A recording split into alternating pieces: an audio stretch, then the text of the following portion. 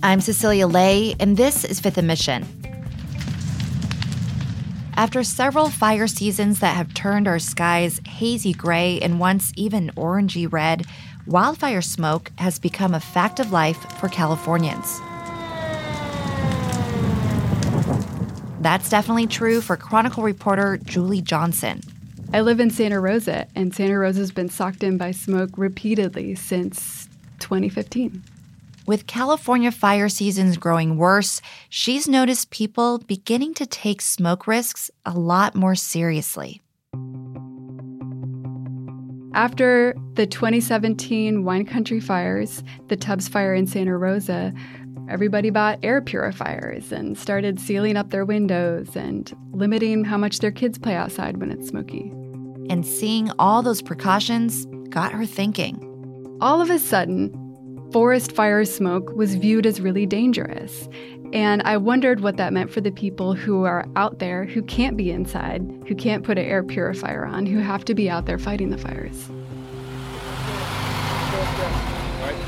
She's talking about wildland firefighters who spend days at a time out on the fire lines, all the while breathing in vast quantities of smoke.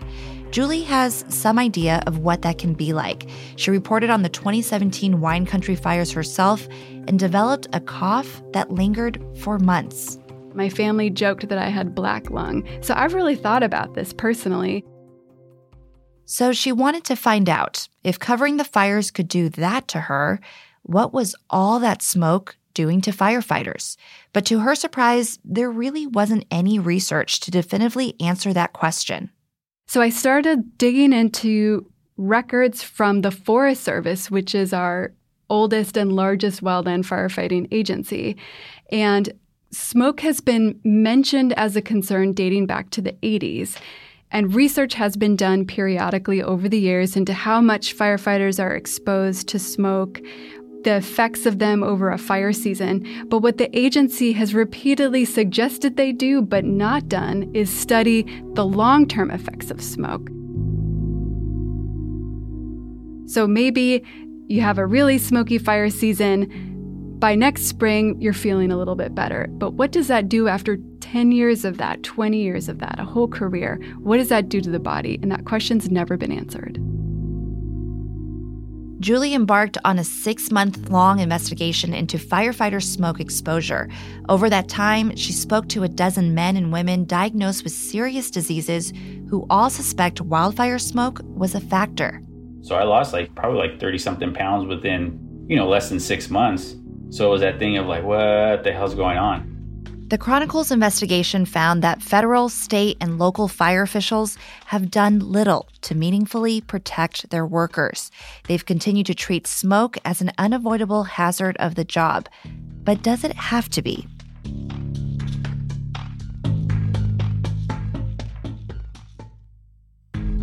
Today on Fifth and Mission, I speak with Julie Johnson about her extensive reporting into the health impacts of wildfire smoke.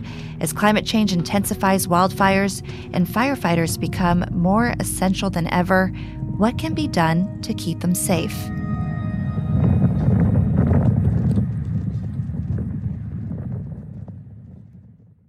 Smoke dangers are not a new concern for fire agencies, including the U.S. Forest Service and CAL FIRE.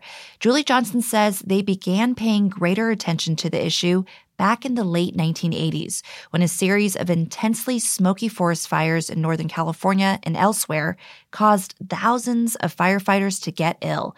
In response, fire agencies launched a number of research efforts to understand the impact of smoke on firefighters. Julie says those efforts have been largely ineffective. In fact, smoke exposure levels for firefighters haven't budged in the last 25 years. What resulted were all of these recommendations for how firefighters can limit smoke exposure. So you rotate crews in and out of the fire line and the really smoky places. You minimize unnecessary work like cleaning up and extinguishing hot spots. And you basically use your senses to get out of smoke when you can. But researchers found that this wasn't enough, that this didn't really decrease the amount of time they were inhaling smoke. Julie, for folks listening, they might think that the obvious solution here is good protective gear. I mean, even we know to wear N95s when it's smoky outside. What's the answer for wildland firefighters? Well, so the simplest answer to this problem is let's give them a respirator to wear. But what I've found is that it's actually a really complicated problem. For one, there's no respirator made for this type of work. The N95s we wear are flammable. They get wet and they're harder to breathe in. If you're doing really hard work and you're breathing really hard and your heart rate's up and you're hot, an N95 is just going to be claustrophobic. The tanks firefighters wear when they go into burning buildings, those are heavy and they don't last very long. So they're totally impractical for wildland fire. So wildland firefighters can't use the respirators that, say, city firefighters use? Exactly. We've sent people to the moon, but we can't seem to build a respirator that will work for a wildland firefighter. Julie, you spoke to a number of wildland firefighters to better understand how smoke has impacted their health. One of them is Simon Gonzalez. Tell me more about him. Simon Gonzalez, to me, really typifies a wildland firefighter, especially those with the Forest Service. I'll go with my real title. So Simon Gonzalez, and I'm a forestry technician. So imagine this. You're out there in the woods. You're wearing the same clothes for days or weeks on end. You're sleeping on the ground. You're carrying a 100-pound pack, 50-pound packs. You're carrying hose through the woods. Smoke moves around. You're not always in it, but you're often breathing it. You get like a wind shift and something just comes in your face and you just get that black smoke. So you're coughing a lot, depending on how much you're taking down, but your snot's definitely running out your nose, your eyes are getting watery, and you're just trying to progress as quick as possible and put out the fire just so you're not taking that beating. The physical effects of working in smoke are part of the job. It's accepted. And Simon, like many people, talked about feeling invincible, feeling like it's hard, but I can take it, I can push through it. That's pretty much how that mentality was with that. Like everyone we're just cracking skulls and just getting to work, and we're not even thinking about the consequences when it comes to that stuff. So the effect of being in smoke all day, or many days or many weeks, really sticks with you long afterwards. Simon talked about, waking up the next day and how your lungs hurt and you're coughing it up. Post-fire, taking down that smoke is like an elephant sitting on your chest for a little bit, and you're just like, oh man, and then it'll eventually subside. I've had other firefighters talk about coughing for months after a big fire or, washing the soot oozing out of their pores. This stuff is really pervasive, and the headaches last for days or weeks sometimes. But the belief has always been that you will get over it during the wintertime. What did Simon share with you about what kind of protection he was wearing? Nothing. They had nothing. No firefighter I spoke with described wearing anything. Oh, man, you'd be laughed at if you had an N95 or a bandana around your face. Oh, you'd be ridiculed like no tomorrow. And most of them didn't even think they should have anything until after the fact, when they were feeling the effects. Did they have the risks of smoke and the impacts on their health top of mind at all? No, that's the least of your concern when you're out battling a wildfire. You're thinking of falling trees. You're thinking of, not driving off the road because it's so hard to see. It's so smoky. You don't want to fall down a cliff. They're thinking about those immediately life-threatening factors out there. Mm-hmm. So it sounds like there was just this acceptance that breathing in smoke is a cost of doing your work for firefighters. Well, culturally, smoke is part of the job. Smoke is what we're paid to do, someone said to me. I have heard that out on the fire line. I heard it during interviews. And there is this acceptance that this work is really hard, that it's dirty, that it can make you feel sick, but that it is necessary work. It's meaningful work. It can be fun and thrilling work, but there comes a cost. That's the attitude that many firefighters have. But Julie, people are getting sick, and that's what happened to Simon Gonzalez. When did he start to realize his health was impacted? Early last year, he actually started having night sweats and fevers, and he lost weight. So I lost probably 30-something pounds within, less than 6 months. So it was that thing of like, what the hell's going on? He thought maybe it was related to COVID. He had a bout with COVID earlier in the year. But then he was on a training hike with his crewmates and he collapsed. My captain at the time was leading, and then we had 2 other guys, and everyone kind of slowly started passing me. And I was like, oh man, like this is bad. Trying to keep up, and then I got to the top once it starts kind of leveling out, and I just sat down and I passed out. Simon ended up at the hospital. He was diagnosed with leukemia. So Simon gets diagnosed with leukemia.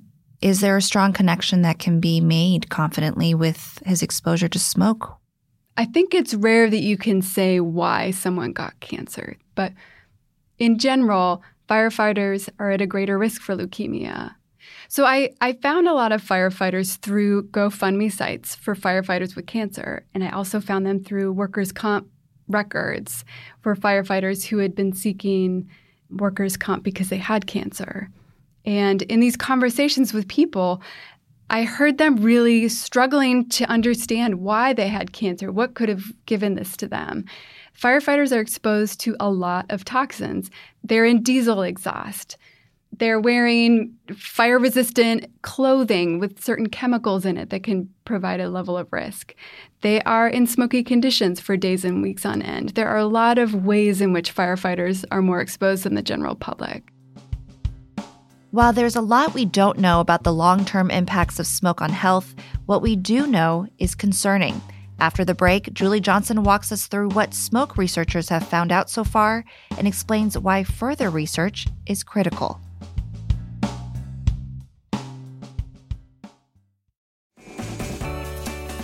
Julie Johnson, before the break, you mentioned the lack of research on the long-term impacts of smoke exposure on firefighters.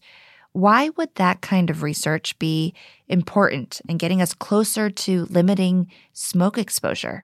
One of the problems is that there have been no studies tracking what happens to a wildland firefighter deep into their career. And so because of that, fire officials don't have clear data showing them that they need to provide respiratory protection. But recently, researchers have tried to estimate the risk, and a Forest Service researcher used cigarette smoke data to estimate the effect of smoke on a wildland firefighter for a career and found that they're at heightened risk of dying from lung cancer or cardiovascular disease compared to the rest of us. And so this research really debunked this long-held belief in the fire service that smoke's not that bad. Now, compounding this sort of confusion and the frustration around their own health impacts, your reporting also revealed that firefighters who suffer from potentially smoke-related illnesses, they have a hard time filing claims to qualify for benefits. Tell me more about that. Exactly. And it's different for California firefighters and federal firefighters. For federal firefighters in particular, it has been really hard to prove that your disease was caused by your job. The federal government set a high bar to prove that you got cancer from your job, and it's really impossible for anyone to say how they got cancer. In California, it is presumed that if you are a firefighter and you got cancer, that's from your work. So for Simon, he filed for workers' comp, which provides all these protections and helps pay for your care as soon as he was diagnosed, but it was rejected. It was very disheartening. I felt like at that moment when I got denied that everything that I contributed pretty much meant nothing. It's like, oh well, sorry, find another job. However, the federal government put out a memo last year saying that they should give special consideration to federal firefighters with cancer. And so since then, his claim's been accepted. So luckily, federal intervention there helped Simon out, but Julie, I want to get back to prevention, not just helping people out once they're sick. As you mentioned earlier, the holy grail of protecting wildland firefighters would be a respirator that actually worked out in the field. Tell me more about the technical challenges in developing such a device. So as far back as the 90s, the Forest Service and CAL FIRE put out feelers to see if there was a respirator mask that firefighters could use, because there is one that firefighters use when they go into burning buildings. It's this tank of compressed air they wear on their backs. It's really heavy and it lasts for like 15 to 20 minutes. But that is an impractical device for the wildland environment. When you might be hiking up a ridge, you're carrying a backpack, you've got a chainsaw, you're out for days, you're sleeping on the ground. You cannot carry a huge, bulky device that's going to make it harder to breathe, and that's not going to last very long. And so this is in part a technological problem, but it's also a government problem, because I spoke to someone who retired from Honeywell who was part of their respiratory protection program, and he said that had the Forest Service or some big agency like that said, we want respirators for wildland firefighters, that might have really triggered development. But there was not interest. There was no demand to create this device. So in some ways, it's a chicken and the egg problem. But it is complicated because a respirator for smoke needs to filter out particles, it needs to filter out gases, it needs to get cool air to the firefighter who's working really hard. It's a complicated device to make. What have fire officials said to you after you presented what you found out through your reporting? Well, both the Forest Service and CAL FIRE have been clear that they care about the health of their firefighters, that it is important to them, and that it has really been a dilemma because you don't want to put something over a firefighter's nose and mouth that's going to make their job more hard and dangerous. However, the state of California is actually pushing forward a regulation that would require a respirator for wildland firefighters. And that has really helped jumpstart the process. Well, that sounds like a sign of progress. It is potentially a sign of progress. And I have really heard wildland firefighters saying, we're not sure that we can wear that type of thing all the time. But what a researcher told me is that as much as you can chip away at smoke exposure, you're never going to reduce it completely, especially for these people who we depend on to protect our communities when a fire is burning out of control. But the more you can reduce it, the more you can chip away at the edges, the better off they'll be. Mm-hmm. And Julie, in addition to the concerns you heard from firefighters about their own health and their exposure to smoke, you also heard them tell you about how much they love their job and how much they wanted to continue doing that. Tell me more about that. Oh, yeah. Simon and all the other firefighters I spoke with wanted to get healthy, wanted to get back on the fire line. Some of them will not be able to, but all of them started this career because they love being outdoors, they love purposeful work, they love hard work, they like the camaraderie they find on the fire line and with their crewmates. It is a career unlike most others, truly. As you mentioned, Simon, 34 years old, is diagnosed with leukemia. What's next for him? You know, like anyone diagnosed with a life-changing disease, Simon has had to rethink his future. He assumed that he would be on the fire line for his whole career, and he has had to think differently about the way his life is going to be. So yeah, I'm still working for the Forest Service. Fire's out. I'm no longer be able to do that anymore. I'm working in a different capacity now. So I'm on a detail as a management analyst, kind of using my college degrees that I got years ago. Simon, like many of the firefighters I spoke with, have been able to find work that takes them away from the fire lines, allows them to still be involved in the career. And they're grateful for it. But it is hard to leave your crewmates behind, and it's hard to leave the fire line behind. It was a really hard decision to really say I can't go back. And it's still hard, just because I love the job. I worked hard, and I put in some time, and I made a lot of good friends. The camaraderie was just awesome. And I didn't want to lose out on that, but health is more important. My family's more important, so I got to be here for my two kids.